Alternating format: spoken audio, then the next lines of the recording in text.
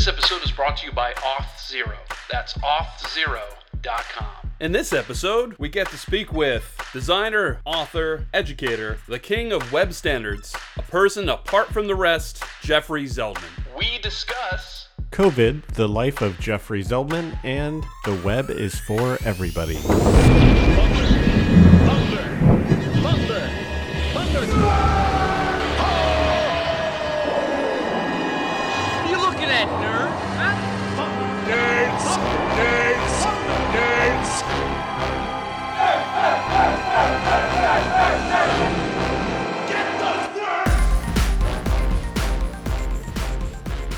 Welcome to Thunder Nerds. I'm Brian Henson. I'm Frederick Philip Von Weiss, and thank you for consuming the Thunder Nerds, a conversation with the people behind the technology that love what they do. And do tech good. Hi. Hey, everybody. Thank you so much for joining us on our first episode of Season 6. Really appreciate it. Brian, go ahead and take us off.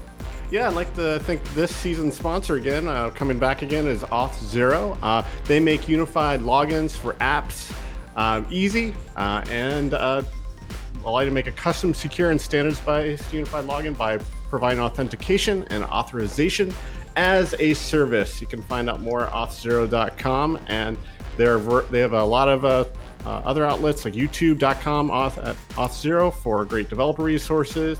Their Twitch channel, Twitch TV /Auth0 for some great live streams. And they also have Avocado Labs for an online destination for meetup events organized by their advocates at avocadolabs.dev. Thank you again, Auth0. Yeah, thank you, Auth0. Really appreciate it. So with all the ados being furthered, now let's go ahead and get to our amazing guest. We have designer, author, educator, the king of web standards, and a person apart from the rest, Jeffrey Zeldman. Welcome to the show, Jeffrey. Thanks, Frederick. Thanks, Brian. It's awesome to be here. Thank you. Yeah, we really appreciate you being here. Jeffrey, why don't we first start off with something topical, which is everything going on with the COVIDs. We're still experiencing this. It's hard for a lot of people to even get a vaccine, and for a lot of us, it's just not obtainable at the moment with age and whatnot, or jobs. And certainly, it's probably going to the right people at the moment. But you've received now the 2 doses. Love to hear your experience and want to know how the knee's doing. Thank you. I got 2 doses because I'm old, and I mean, there's a whole lot of frontline workers who haven't gotten it. People with unglamorous jobs like janitors who haven't gotten it. Food delivery people, mail people. That's wrong. They should have gotten it first. I get it but I have the privilege that I work at Automatic, makers of WordPress and so forth, at WordPress.com, and I have the privilege to work remotely. So I could have waited. I also have read, like, if you qualify, you should go get it. You're not actually helping people if you decide. It's not up to you. You basically, when your lottery is called, you just go. So I went. And I'm also glad to have had the second one. Had it just a few days ago. Doing okay. So the experience is in New York, the experience is there's 50 websites.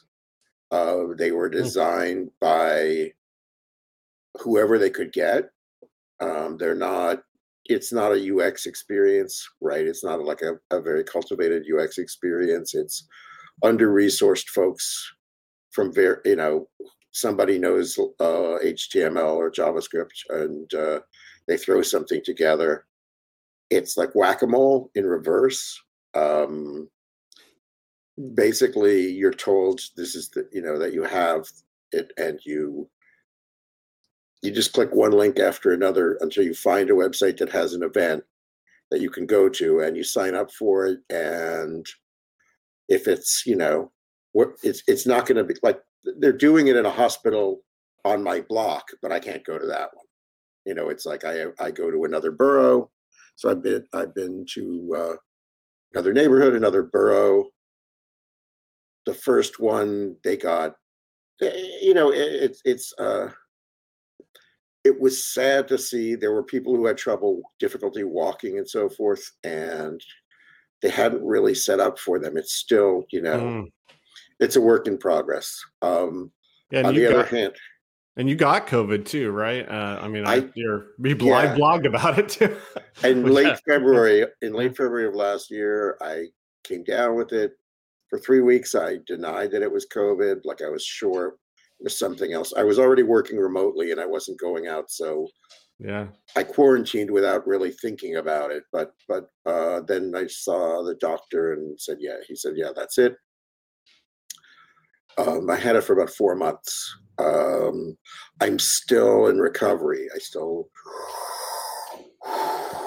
I breathe like Darth Vader when I'm carrying groceries. I can't really, if I walk more than a block, I'm tired. So that's the first thing. And the second thing is there's some weird neurological stuff for me. Like, this morning I was looking at 5 bottles of medicine in a medicine chest, except there were only 4, but I saw 5. And then I went, but I know there's 4. And then I saw 4. So I'm not dyslexic. My daughter is. I'm sure my brother is. I'm sure my dad was. My daughter's mom is. It was overdetermined. I never had that. My problems with math were emotional. Like, I didn't like math I'm creative. I don't want to do math. Math's for nerds. No, I didn't mind being a nerd. I didn't mind being a nerd at all. Oh, okay. Yeah, no. I just meant the little kid thing, as a little kid. Math's for nerds. Absolutely. We could probably spend an hour on that. But anyway, so there's stuff. There's like some neurological damage. I don't really know the extent of it. I have to take a nap every day. Then again, I'm old, so how much of this would have happened anyway, I don't know. I wouldn't say you're that old, but I mean, having a nap is very nice. But yeah, the brain fog. Yeah, the brain fog for people seems like a very real thing, and a lot of people are experiencing that. And I couldn't imagine. What about the post kind of experience? Like, do you have any kind of like depression from it? Are you suffering anything from like, oh, this brain fog is just bringing me down? It's hard to concentrate, etc. No, I'm really a survivor by personality, and I've overcome things in the past, and so I'm really grateful to be alive. I know people who died. I know people who are much more incapacitated.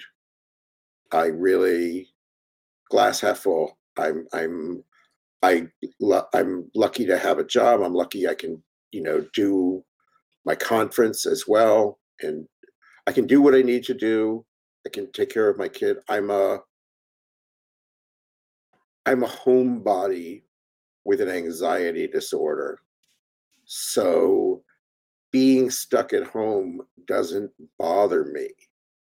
And my kid's here, so and her mom lives very close by. So all that is good. I think I hate to say there's silver linings, because especially for people who've lost somebody, it sounds incredibly callous to go, hey, it hasn't been so bad. No, it's been terrible. That's horrible. But but spending extra time with your family because the schools closed during the day, not a bad thing. Yeah. I mean, we all have our own context, our own world, and our own difficulties and trials and tribulations. So I think that's understandable. And I love all your titles for the world's shittiest vacation. It's totally true. Did I say that? Yeah, for COVID-19. Yeah. I like that. It's like, hey, we're having spaghetti again. It's possible to have too much spaghetti. I thought it was pretty interesting too. I don't know, interesting maybe is the right word, but it sucked that you had that issue with your I think your air condition went out, like ruined your floors while you're like deep in the sickness. Yeah. So I lay there with a flooded floor for a couple of months. And my kid isn't old enough. She couldn't really. but and then I had a guy come in, but it was a class. Did you ever watch Mr. Blandings Builds His Dream House, or you ever just listen to a comedian do a monologue about? I mean, once you get an expert they know and you don't know, and all these other problems. Yeah, it's really what it is. Yeah. So it ended up being much more expensive, and I have really good insurance, but it's America, so like they said, that's great. You have it's cost $7,000. That's terrific. You're fully covered. I'm like, oh, thank goodness. And they're like, we'll cover $2,000 of it because 5,000 is deductible. And I'm like, yeah, right. But now I have a floor, so that's nice, and I love that floor. And I've kind of swept everything that was in my room into a corner of the living room that I don't look at. And there's basically what used to be a dining room area is now just a storage unit. I don't go there. I don't look at it. It's depressing. But my room looks like a Japanese monastery. Ooh. There's a bed, there's a little statue, there's a bureau, a light. That's it. And it's great. I have a lot of peace in that room. Yeah. I wanted to make a point, which is I'm fortunate to work at a good company, but I think there are people coming back with brain fog and other problems who are then getting, not where I work, but at other companies, who are then sort of getting pushed out of their position because they make mistakes. This is the third time you've made that mistake, or do you know what I mean? You're not paying attention. You're not learning. We changed that process last week. I think managers, if they're listening, managers need to be a little extra sensitive right now and supportive.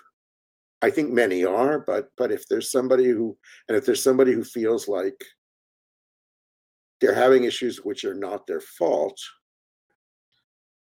which are purely neurological and because they had COVID, but they're getting punished like they're a scofflaw or like they're just not doing their job, I think it's okay for them to request a little support. I think it's really important for companies to do that right now.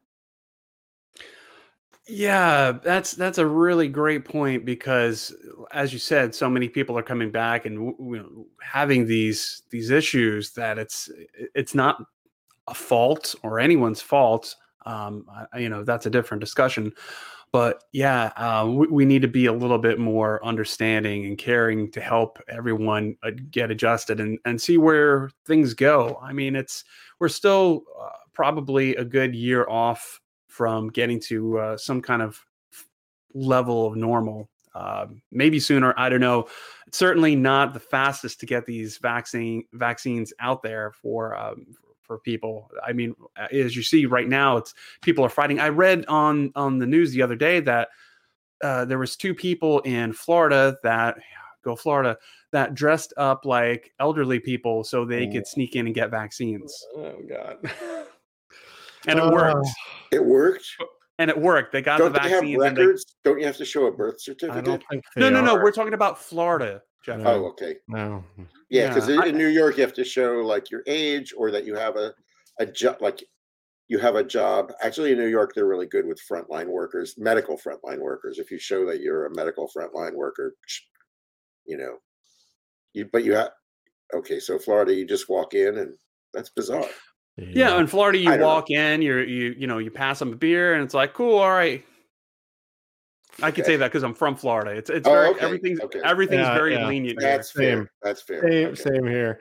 I'd like to transition a little bit into your background, Jeffrey, but I want to read a quick quote before we do that. I would recommend this browser to any Mac user. In fact, I'd recommend it to anybody because I believe it is the most standards conformant browser released by any company so far on any computing platform. It's a win for designers and a win for people who use the web, and that is a first. And that was you, of course. And IE5 was the browser, which just I say that just to highlight, how long you've been in the field, how the contribution over the years.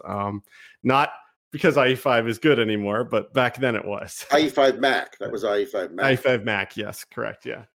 So the lead developer behind that, behind the Tasman rendering engine, Tontik Celik, became a friend of mine, and he'd been involved in web standards for a long time. And he made the horrible mistake of supporting web standards before his company had fully aligned around that objective. Yeah. And that's not to fault Microsoft. They were ahead of the game versus Netscape, right? Oh, yeah. At the time. But it was the first time somebody had really tried to... There's a weird thing with in the beginning of CSS, nobody except possibly Eric Meyer really knew how it should work, because it was a chicken and egg problem. So Håkon Lie and Bert Bose created CSS1, and no browser supported it because it was in their minds, and they said this is how it should work. But what did that mean? And so there were test suites, but it's a process, like a creative process, like making a movie, and you start with a script, and then there's storyboards, and then when you're actually building the models, you find out that the mountain doesn't relate. It looked great in the storyboard, but when it's actually made of clay and it's put in the background of the shot, it doesn't work. So you have to rethink that, and that's the web standards design saga was a lot like that. There were a lot of great ideas, but then a lot of things. When you dream, who a character is, or how dreams like leave blanks, like it's not always, not filled. Like that's why movie scenes of dreams never work, because they shoot every pixel, obviously. So you can see every detail of the doctor's beard and his freckles and the wart on his nose. But in in the real world, in your dream, maybe there's just a medical gown floats by, or who knows what. Some synapse is fired, and you think so. Web standards implementations were a lot like that. CSS was a lot like that. This is what we think it should do. I had a book, I don't remember the author now. I feel really bad. It was the first CSS book I got in 1996. And it was, here's what we think it should do. Here's what we think will happen. Oh man, I apologize profoundly to this author. But the author, it was guesses. And then he was sort of in Photoshop faking screens. Like, I think it ought to look like this. And I think this is what Float will do. But the other thing, even when IE5 Mac came out, for a long time, I was still doing layouts as tables. So basically, I would do symbol, columnar tables, because how do you make columns in CSS? It wasn't part of the original specification. In fact, it really wasn't part of the specification until CSS Grid, like, a few years ago. So basically, for a long time, we've been getting by on hacks. Oh yeah, definitely. We have floats, Clearfix. Yeah, it's weird because there's a hypocrisy. I don't know if hypocrisy is exactly the perfect word, but there's a contradiction, maybe a slight hypocrisy. We're like, no, you shouldn't do it that way. There's standards. Oh, so what's the standard for layout? Well, use floats. But aren't they supposed to be used for... Shut up. Use floats. Exactly. That's the standard. So go ahead and use some images for your rounded corners in your table. Yeah. Those were. I hated those days. Doug Bowman. There was a whole generation of wonderful Doug Bowman, Dan Cederholm, Dave Shea, just really, really talented people who came up with,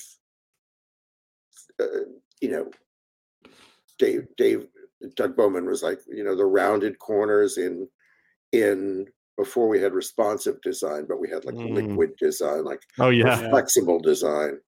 How could you make the rounded corner and then allow that tab to get what? Now it's, you don't even think about it, but then it was there were so many layers, and you'd be like, I'm so glad I got rid of table layouts. Now I just have 7,000 divs and spans, and I'm using italic to mean add this rounded corner, like just It goes Yeah. back to the hacks conversation. I Right. every once in a while too, I get this this kind of PSD where I'm like, can I actually do that? I'm like constantly on can I use? And I'm like, oh yeah, that does exist. Okay, just checking.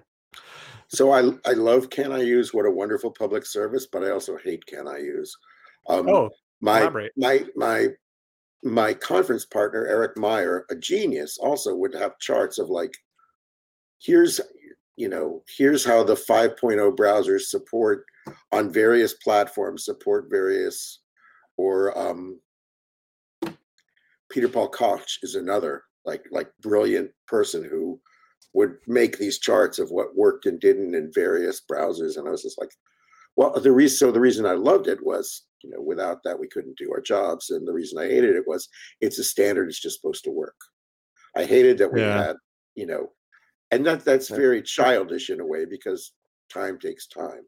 Yeah, and it's like the chicken and But- the egg thing too, Right. because like if you see, oh, it's not supported and no one's doing it, then the browser's like, well, no one's doing it, we don't need to support it. That's another thing. That's, yeah, exactly. HTML5 Right. So is the same frustrating. way. Yeah. HTML5 has things in it, not because they're well considered best practices, but because, well, this is what 50 developers were doing that that Ian Hickson followed. You say, well, they're all calling it content area, so it's now going to be called content area or whatever. Do you know what I mean? So it made sense, pave the cow paths. It made sense to go, let's make standards the way people are really using this stuff. But there was probably an intermediary step where it would have been nice to be asked and go, oh, well, if you're doing that, let's have a conversation. Problem is, conversations take 7 years, and that's the W3C, and people were restless, which again is why. Be nice. Yeah, Todd Yeah, Libby. Oh Hi, yeah. I Tom. just wanted to get Todd up on here. Yeah, it took a class in college, and school used Mac G3s with IE5 back in 2003. Yeah, we all been there. G3s. Were those the G3s. towers or the? Yeah, they were the TVs? tower. No, they were the tower. I think they Okay. went up to the towers were up to G4. Was it the You- you colorful towers, if I remember correctly? I don't think the G3s were. I think they were just the gray towers. It was that, before you the could- iMac, right? Was it before? Yeah, it was before. No. It Oh, was during the iMac. It was But during the iMac, the original iMac, was very underpowered. Was like right? a Yes. consumer model. So it was like, if you're doing video editing, you need the G3. But if you're a school, buy an iMac. That's Or right. If you're Yeah, a family, buy an iMac. yeah. If you were a professional, you went for that G3. You were like, oh yeah, I'm really doing some stuff. Yeah. Or if you were broke, you went for a clone, which is what I did. And I was very mad at Steve Jobs when he came See? back. There's no more clones. They were colorful egg shaped. I was right. They were the colorful ones. Yeah, Oh, you're With the right. with the handles, I think. Do you have a, Yeah, do you that's have what Todd- a screenshot? Oh, you I'm can do? just quoting Todd here. Yeah. Yeah. Speaking of though, I mean, we're talking about web standards. I mean, you're heavily involved in the web standards project, to help start all that. I didn't know that you were briefly were a reporter. How did what was your transition into Oh. doing web development? Like what was your There was another step in. So I failed at a lot of jobs before I. We all do. Right, and I think you're supposed to. I Absolutely. learned something from every failure. Like failure is great.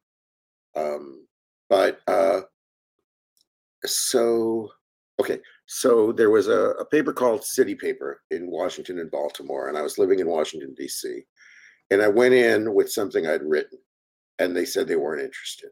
And then the editor quit the paper, and he took all his loyal writers with him.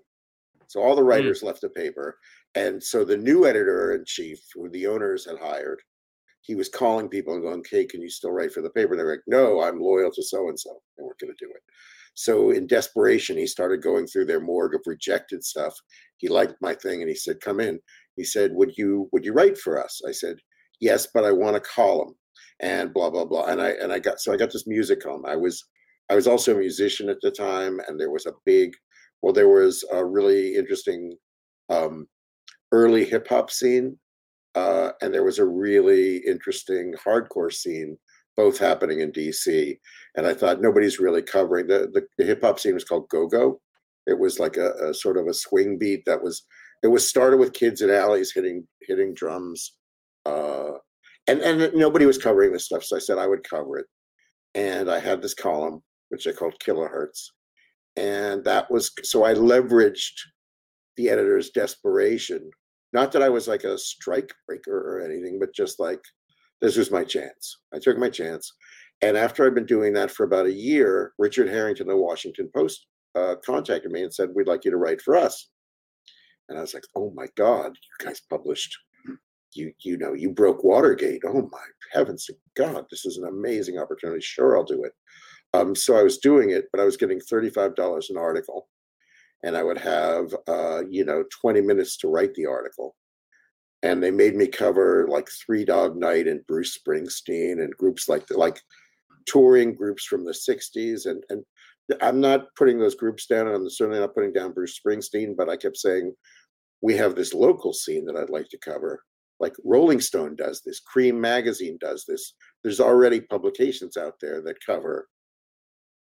Yeah. From my point of view, there were already publications that covered mainstream successful rock, and I wanted to cover this other thing. And from their point of view, our readers in Alexandria, Virginia, who live in the suburbs, and commute to work in DC, they don't really care about some punk group in DC. They want to hear about Bruce Springsteen. So that made sense. Anyway, they fired me. But before they fired me without explanation. But before they did, I had started freelancing at an ad agency just because I was not making a living at $35 an article. And the ad agent, one day, there was a Washington Post article by me here, tiny one, and right next to it was an ad that I had worked on, and I was like, "This is a sign from God. Like, this is a weird coincidence." Funny. And the ad sucked. It was my early ad. It was terrible, but I was getting a salary there. And so I went, I have to. So when they fired me, it was kind of like, well, that's easy. That decision's easy. So I was a journalist, and I became an ad person. And when I moved to New York, there was no internet yet. And I got into advertising. And I really struggled there. I'm creative, but I think to really succeed at something, well, you need luck and privilege and opportunity. There's lots of stuff that happens, but you also need passion. And I enjoyed advertising like a critic. I enjoyed ads from the 60s, from the golden age of advertising.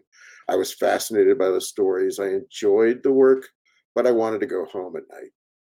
And it wasn't for people who wanted to go home at night. It was like work 7 days a week. If you're not willing to come in Saturday, don't bother showing up on Sunday. So and I also, because I had started in DC, when I came to New York, they were like, yeah, you worked at a regional agency, so you're already on a bad career path. You can't work at a good agency. It was like almost like the Soviet Union. You're going to be a ballerina and you're going to be a worker, and that's that. And so I wasn't a ballerina, I was a worker. Basically, I could work at some place that made money and did boring ads, and places would hire me almost as the loyal opposition. Like bad agencies would hire me and pay me a living salary, and I would do work that didn't get produced to scare their clients back into the mediocrity that they were selling. So they'd say, well, here's Seldman and his partner came up with this edgy idea. Oh, see, you don't really like that. Well, that's okay, because Chuck over here and his team came up with this very safe ad about, for the seafood lover in you, or, only from the mind of an Ulta. I did an ad from an Ulta, don't write your life story in pencil, for this point and shoot camera that used 35 millimeter technology, which was new then.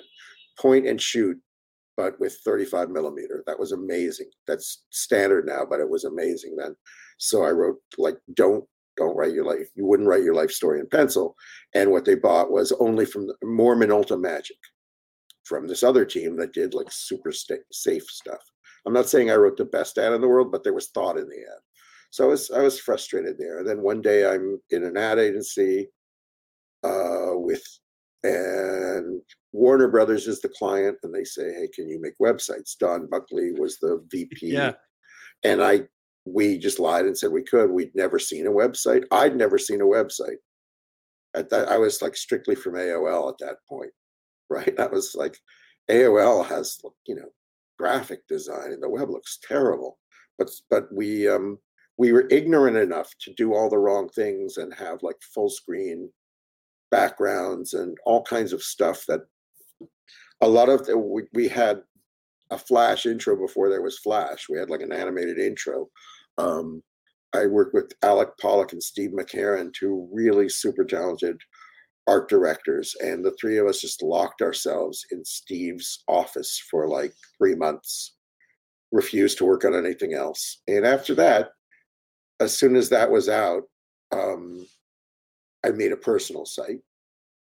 And one of the things I started doing was explaining how to do web stuff, because I thought everybody's going to want to do this. Every artist, musician, writer, everyone on the planet, every political person, every person who can't get their point of view out.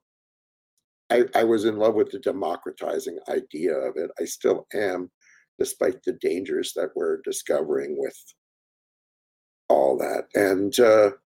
And I wrote a thing called Ask Dr. Web, which was this first early primitive how to do web stuff, web design stuff, which had terrible advice like table layouts and all the things we don't do now. But good for the time.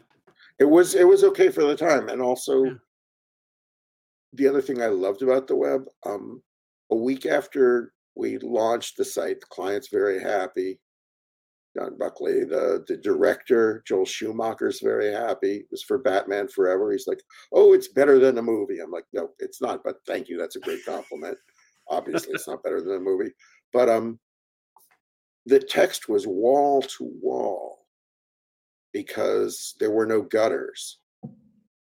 And then I discovered this website called WebWonk by David Siegel, where he said you could make gutters by turning on like cell padding in tables and turning off the display of the borders of the. So I did it, and I sweet talked a producer at Warner Brothers and said, "Can I just go back up there online?" And I edited the files online in Fetch, and I was like, but what a thrill to change something live that like 500,000 people were looking at. Also, there were 1 million web users and we had 500,000 unique visitors. So like, I'll never be that successful again. It was the first project, and it was like half the web used it. It was for a week, it was the Facebook of its day, Yeah, you built a better Batcave is what I've got from that story. I love how everything like they didn't even know that they could make a website. You guys didn't know you could make a website, and then you even when I think you were pitching against another company too, and like in the middle of the meeting, you stood up because they were like, Batman's going to come out and he's going to say blah blah blah blah blah, and you're like, Batman doesn't talk. Yeah, that's right. I was like, yeah, Batman doesn't talk. They like just blurted it out, which is totally rude. I never should have done that, but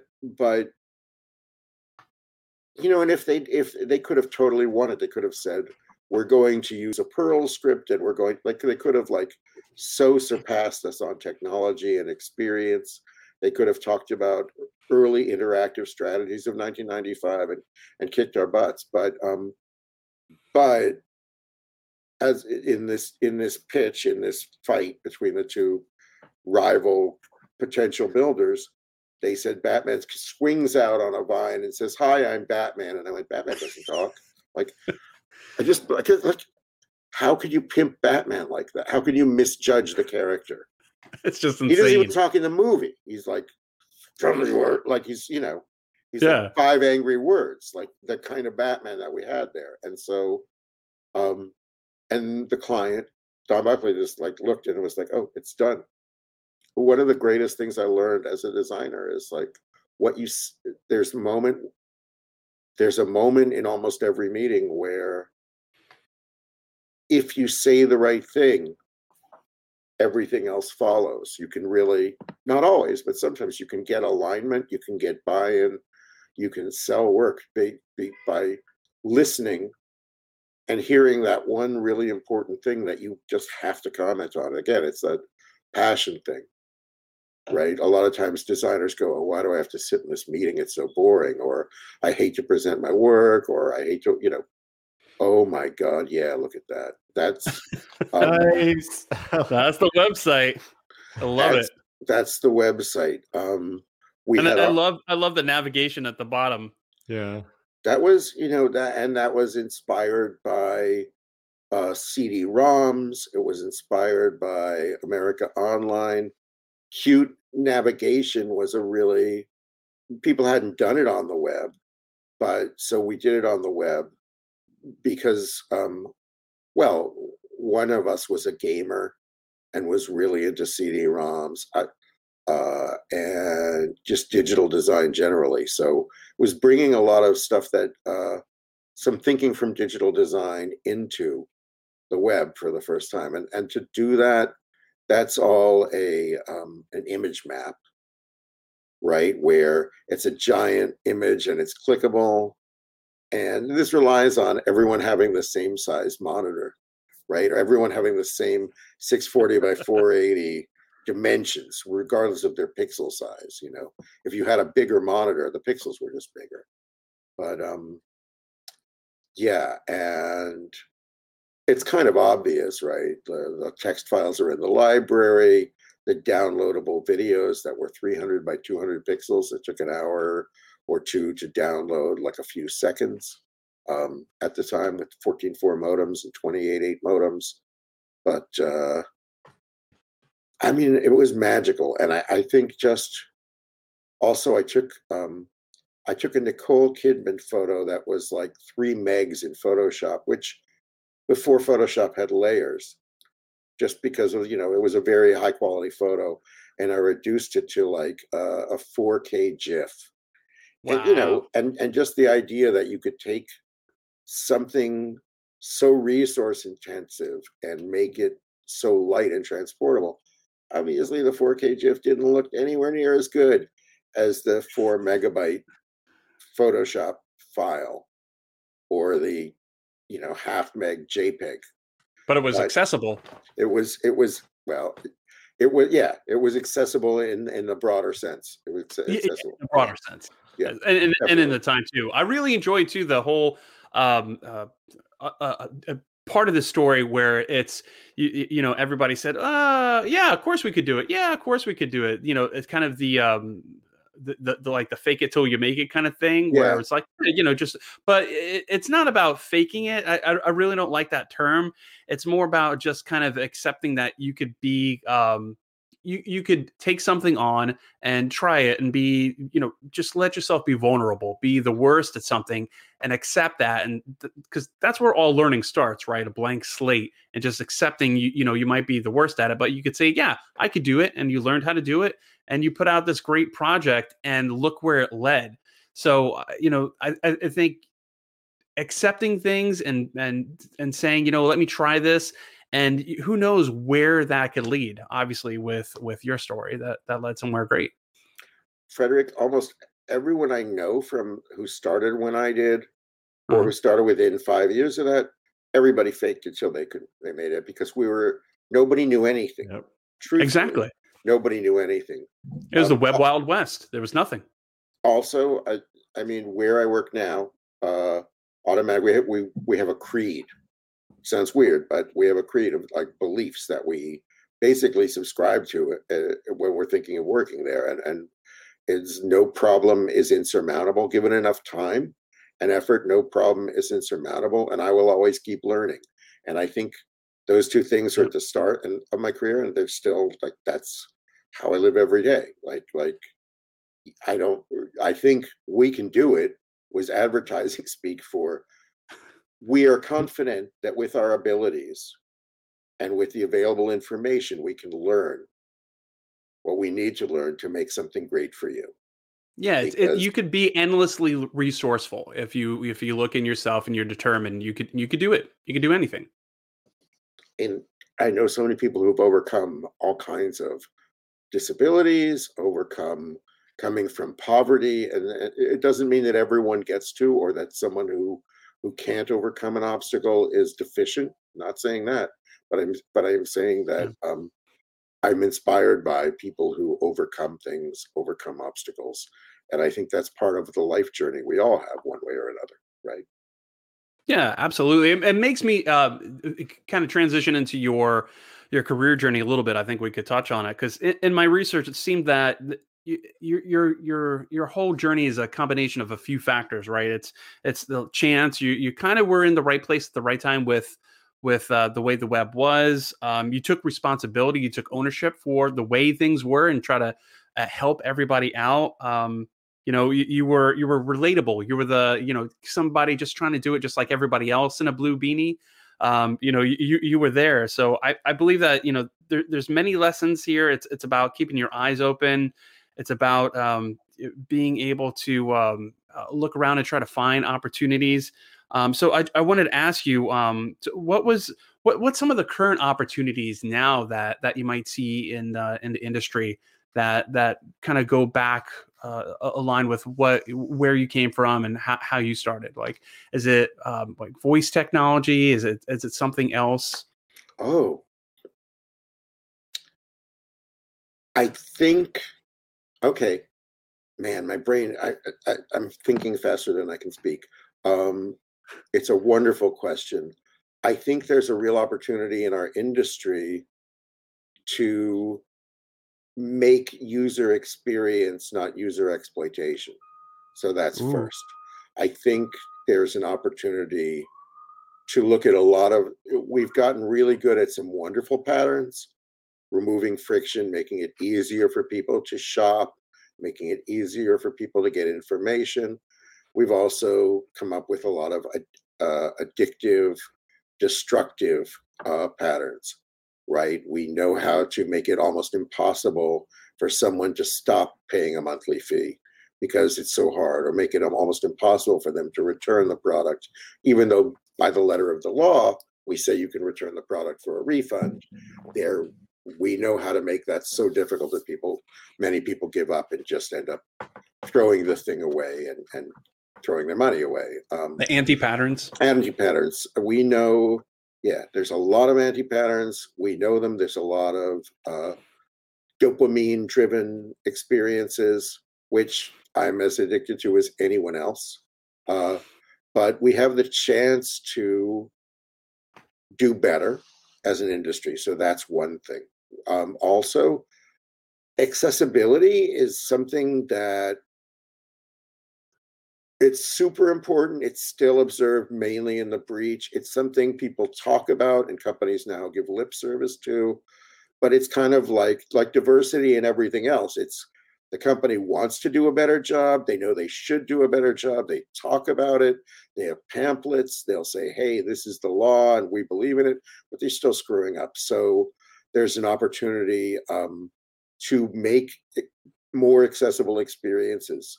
And when you bring up voice control and stuff like that, all of that works together because as you're designing an experience that's voice amenable, that can be controlled by the voice or by the movements of a head, things that you do for accessibility now may end up being something that works for a non-disabled driver who makes something happen by moving their head later.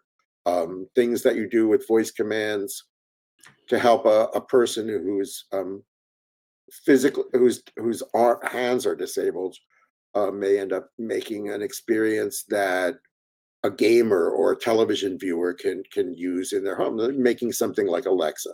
So it all overlaps: the multi-device universe, the need for have basic content structures that are accessible and structured in a way that content's still findable. All that stuff's really important. There's kind of a war, but not the one you're thinking of. There's a war between, we can make stuff that's so awesome by grabbing power of these platforms, these complex platforms, and we can make stuff that's awesome by starting simple and building an accessible experience first and then layering in. So progressive enhancement, the idea that you layer on top of a basic accessible experience, that you layer levels of additional experience, maybe visual, maybe some maybe touch, but it works without touch, or it works without a mouse.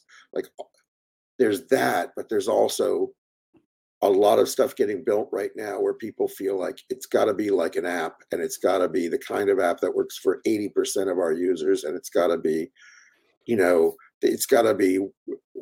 There's always been a war between a conflict, a tension, an interesting tension, not a war, an interesting tension between pushing the envelope on exploration and discovery and making something new and cool, like we did when we made Batman Forever. But if I go back, that was a completely inaccessible site, and you had to have Netscape 1.1 to see it. But it pushed boundaries. And going back to, to the tried and true things, that something should work for everyone, regardless of their device, regardless of the size of the screen, regardless of their abilities, regardless of their cognitive abilities. So I think there's a real opportunity there. I think web design and development, product design, is really hard and complicated right now. The days when you could open Fetch and drag a few files to a server, which I miss, those days are gone because our stuff is more complicated and more capable. But we're trading off we're trading it off for a high learning curve. I don't know how you start now. And I worry too that, like a boot camp that prepares you, like you come in, you know nothing, and they're going to train you with everything you know. They're going to go like, now you know how to use React, and you know how to use Bootstrap, and you need to know how to use these 5 other things, but you don't have the basics. So it's almost like giving people 12 fonts and Illustrator, but not teaching them a graphic design. So I feel there's an opportunity for educators. If you're a generalist and if you're a generalist, you may think, oh, I don't know React. I don't know this, that, the other. No one will hire me as an engineer, but maybe they'll hire you as a product owner, as a product designer, as a product developer. Being a generalist is still an important thing in companies, in agencies.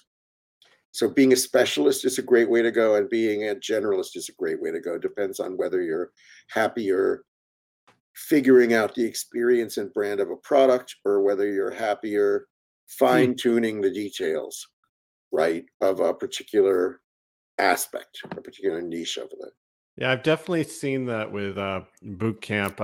People I've interviewed, because I'm a manager at my organization, and a lot of people who go through the boot camps, I like to compare it to this. Like, it's like getting a microwave dinner, and you can put it in the microwave and you make it and you have your food, as opposed to chopping up the ingredients and knowing salt and pepper and the spices. What do you put in?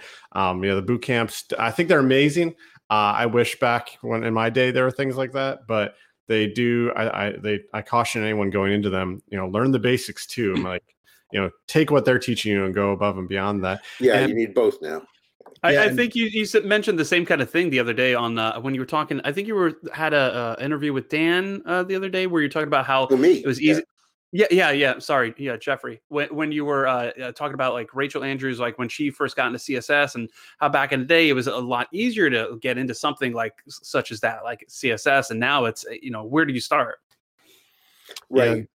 Yeah. There's during a pandemic, and with childcare going back to home, and there's a wonderful opportunity for parents maybe who are looking to transition to new work to learn and work remotely on the web. But the web is so complicated that if you're just starting, I don't know how you do that. And I do quote my friend Rachel Andrew, who was a young mom and became a web designer, and it was possible to do that back then with your baby in one arm and your fingers on and the other hand on the keyboard. And I think that's harder now. I hate the idea that we're losing that. I hate the idea. I loved ViewSource. Like when I was teaching people how to do stuff, I was telling them what I'd observed in ViewSource as much as anything else. I looked at, so how did so and so do this? How did they get those two things to align? Or wow, that's so interesting. It was like the inspector. Now you would like pop open the inspector, but even with the inspector, everything's so complicated, and we've replaced like millions of table cells with millions of divs and and class names that are like hashes that are like, what does this even do? I did want to say one other thing with accessibility. I kind of feel like, to me, it compares, because I've been doing my best to learn it, and I'm going to get certified and everything myself. But it kind of seems, from my research and trying to learn things, the beginning days of the web in some weird ways where it's not documented well. The guidelines are kind of loose. All the screen readers and the browsers support some of this, some of that. So it's really, I encourage anyone who has even a glimmer of interest in doing web development, learn accessibility, along with everything else. Yeah, so it's important. Not automated. I mean, there are automated tools and all that. There's very limited. The first WCAG, accessibility standards were a bit loose and open to interpretation. And people complained. So they made the second set of guidelines that are much more, the candle power of, how many lumens of contrast is sufficient, and all that stuff. And, that's not perfect either, because it's possible to comply with every one of those requirements and make something inaccessible. It's possible to have, it's possible to have alt text and all these things that are inaccessible for some, and yet still be inaccessible. So it still requires judgment, like anything interesting, right? You can't automate being a doctor. You can't automate being an attorney, right? I think web and product design and development are things that require, I'm not talking about the complexity of the platforms and all that other stuff. I'm talking about doing it well, doing anything well, whether it's playing basketball, playing the violin, or designing web experiences, whatever it is. It requires human judgment, taste, thoughtfulness, experimentation, willingness to learn, willingness to fail, working with people, not designing for people, but designing with people. So yeah, I think there's a lot of opportunity there. Yeah, because the web is for everybody. The web is for everybody. That's the nature of it.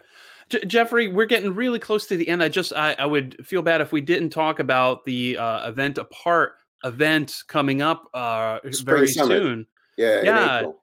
It's 3 days in April. Sure. Yeah. Do you mind if we just touch on that really quick, if you want to talk about it? Sure, absolutely. So we, Eric Meyer and I, with our staff, Toby Molina, Marcy Eversole, and we made this conference, and we used to do 6 shows a year in various cities with 12 speakers, and they would be the best speakers we could find. If you could put that screen up again and scroll down a bit, and then since COVID, is it possible to? Oh no, you can't. Oh, I'm sorry. It's a piece of artwork. Okay, I appreciate the artwork. That's awesome. It's aneventapart.com, but we have 16 speakers over 3 days. They're like the best speakers we can find. We curate the heck out of the experience because we're experienced designers. So the day starts maybe, with, it's musical. It's like listening to a good playlist or like watching a story. There, it starts maybe with a really good general topic and then moves into a stream of learning something. We serve developers as well as designers. It's a front-end UX conference. So it's not, there are interaction design conferences that are very good. There are UX conferences that are very good. There are front-end code conferences that are very good, but this is a holistic conference. It's everything. And, you know, Eric and I, before we started this conference, we'd both done hundreds of speaking gigs, like literally. And I used to watch other conferences and learn from them. What makes a good conference? And one thing we both agreed, we used to meet at South by Southwest every year and have brunch, which was fantastic. And that I was just getting to know Eric. And we always said, we love South by Southwest for all the content it's putting on. But man, today I have to choose between 4 things I want to see that are all on at the same time. And then when I talk, and I can only see one of them, wouldn't it be great to have a purely linear conference where everyone sits in the same room for the same, and everybody sees the same thing? No breakouts, nothing. So that everyone's there's a typography session, everybody sees it. There's a responsive design. Well, we didn't know about that then, but you know what I mean? Whatever it is, everybody shares it together. That was our idea. Now that, you know, it's now kind of, it's become a standard in its way. There are other one-track conferences, and that's cool. But it's a one-track holistic conference, curated musically with the best speakers we can find, with things, best practices, things that are coming down the pike, things that are a bit experimental, but won't be soon. I mean, Rachel Andrew was teaching CSS Grid at our show 4 years ago. And Jen Simmons was doing advanced layout, and Ethan Marcotte debuted responsive web design on our stage. Christina Halverson was on our stage talking about content strategy 12 years ago. So a lot of things that become standards, it's a good place to learn what's coming. And what I love about it is the diversity too, and I'm a big believer too of one track. Like I hate using the word hate. I shouldn't use it, but I don't like multi-track conferences, because it's always like that one that I want to see over here, and then one over here I want to see. And I'm like, which one do I go to?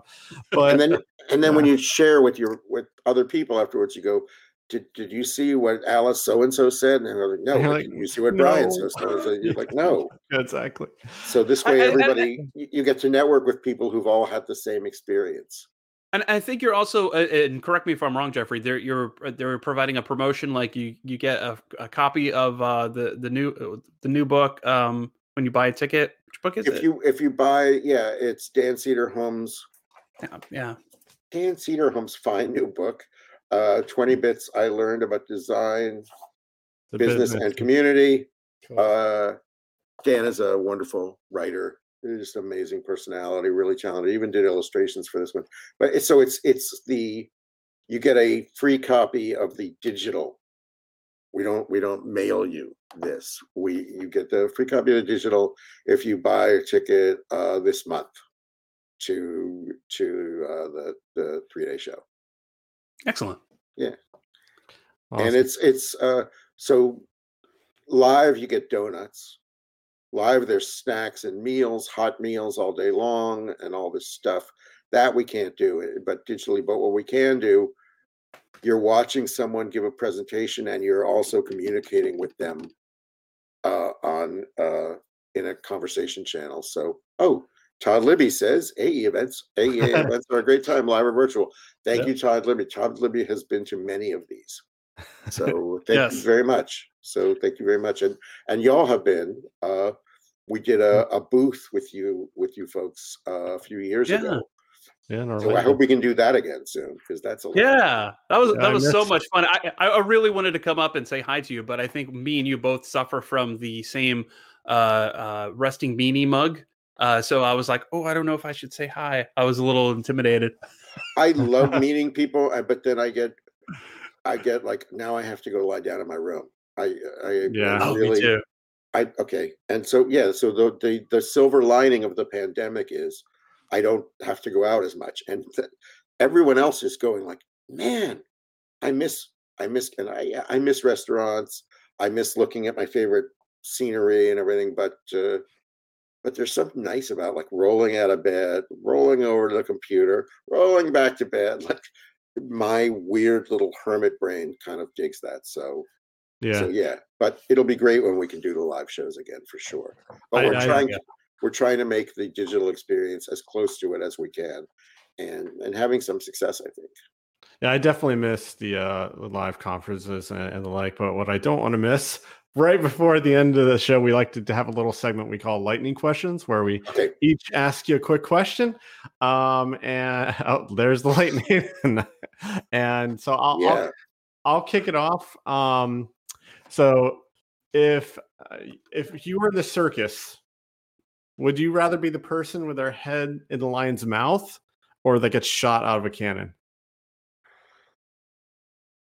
I don't want to be in the circus. It's cruel to animals. I think that's a good answer. It's a good answer. Go ahead, Fred. Jeffrey, what song's stuck in your head right now? Bend Down the Branches by Tom Waits, because it's just ridiculously heartbreaking song. That's good. So good. What chore do you absolutely hate doing? Like you don't want to do that one. Picking up Kleenexes from the floor. How they got there, I won't say. Jeffrey, Blood Money's my favorite album. Which one's your favorite Tom Waits album? Right now for Tom Waits, I would say Orphans, Brawlers, and Brawlers and Bastards. Yeah, it's just, and then so good. Also, a really old album that he did called Foreign Affairs. The especially 70s. side one, yeah, the 70s, with completely different sound. And he has a duet with Bette Midler, but it's like, girl, since you left town, just like he's like this weird 150-year-old drunk singing to a cigar, singing to a cheap cigar, and like coming out of it's just, I don't know. It's beautiful. It's beautiful. Yeah. So where do you mind not waiting? So you're waiting somewhere and you're like, I'm okay waiting here. I didn't mind waiting for my shot. Oh, for my vaccination. That's a very good one. Yeah. I was like, you know what? Happy to be here. It's okay. Also, this is weird. When I travel, I don't mind sitting in the car. In fact, I start to get like addicted to being like, if I'm in a Lyft or a taxi on my way to the airport, at a certain point, I just wish that the taxi ride would go on forever. I don't know why. It's bizarre. And when you just need a limo.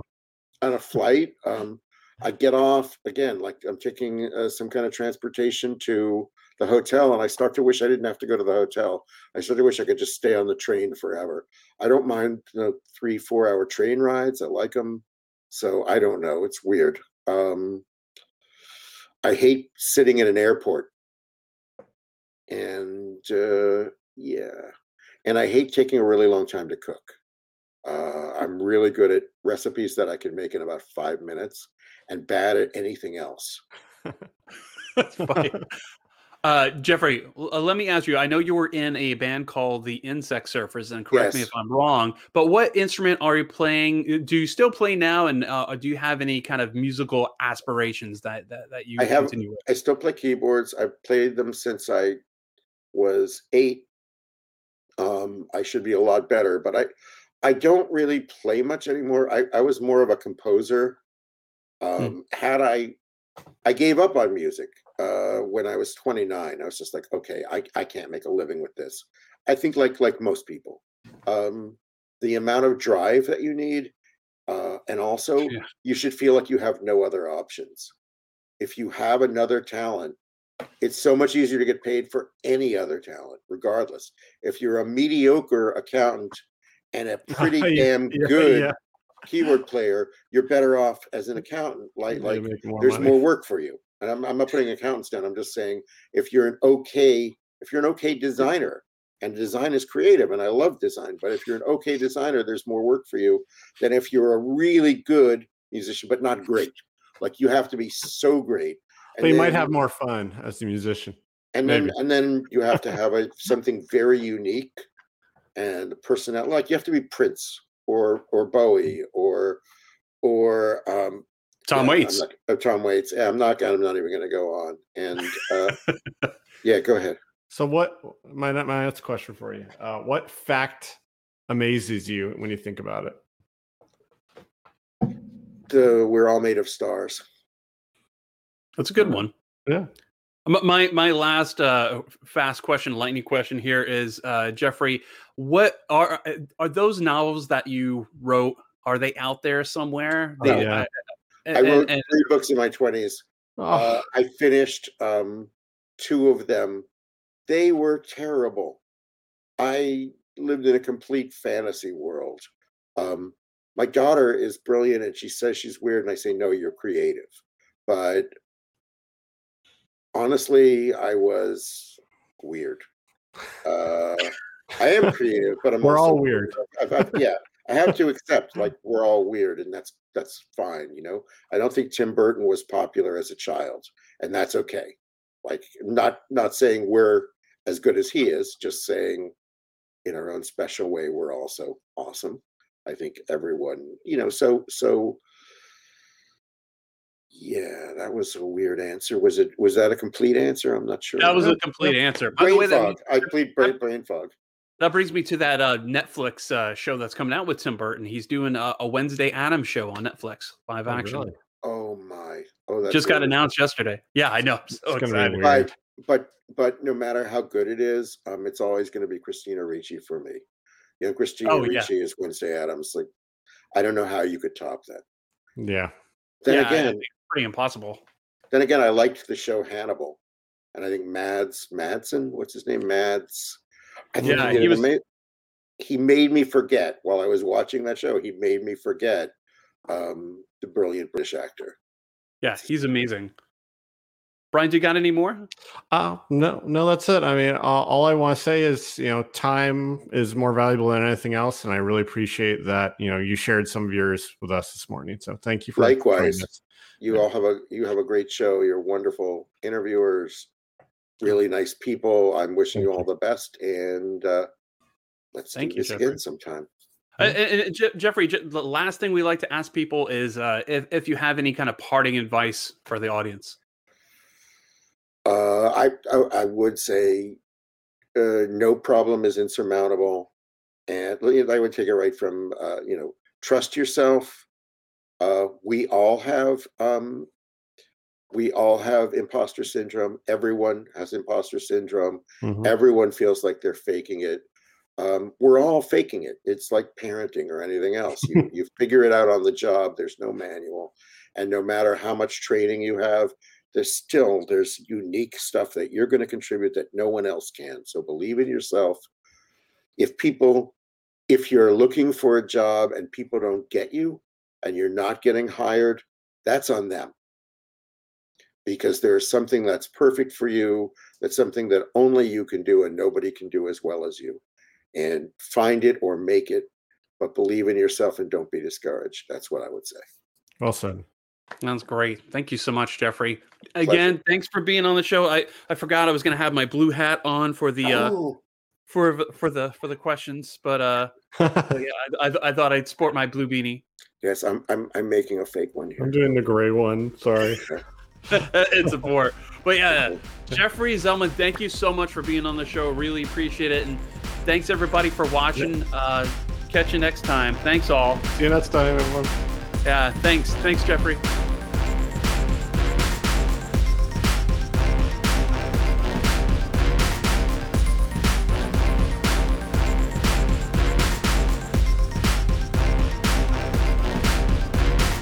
Thanks for consuming the Thunder Nerds. We honestly and sincerely appreciate you watching and or listening to the show. Please subscribe on YouTube and iTunes. Write us a review, kick a few stars our way. And above all else, please remember to send your favorite book suggestions to Brian Hinton. I like romance novels. They have happy endings. Oh man, I am rude. I am rude. Oh, I guess no one's blocked me. That's shocking. Exactly. I love Frederick.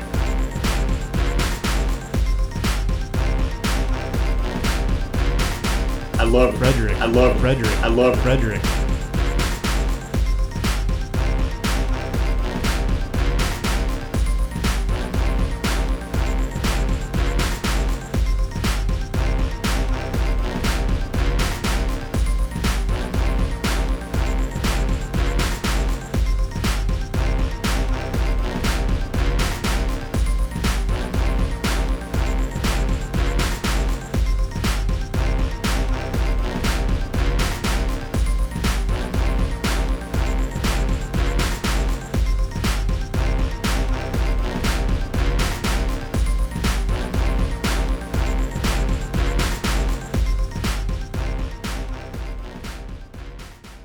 I should have known the Territor didn't mean us any harm when the Sword of Omens didn't obey me. And anyway, it was just plain stupid to assume it might be bad. Just what the fuck am I talking about?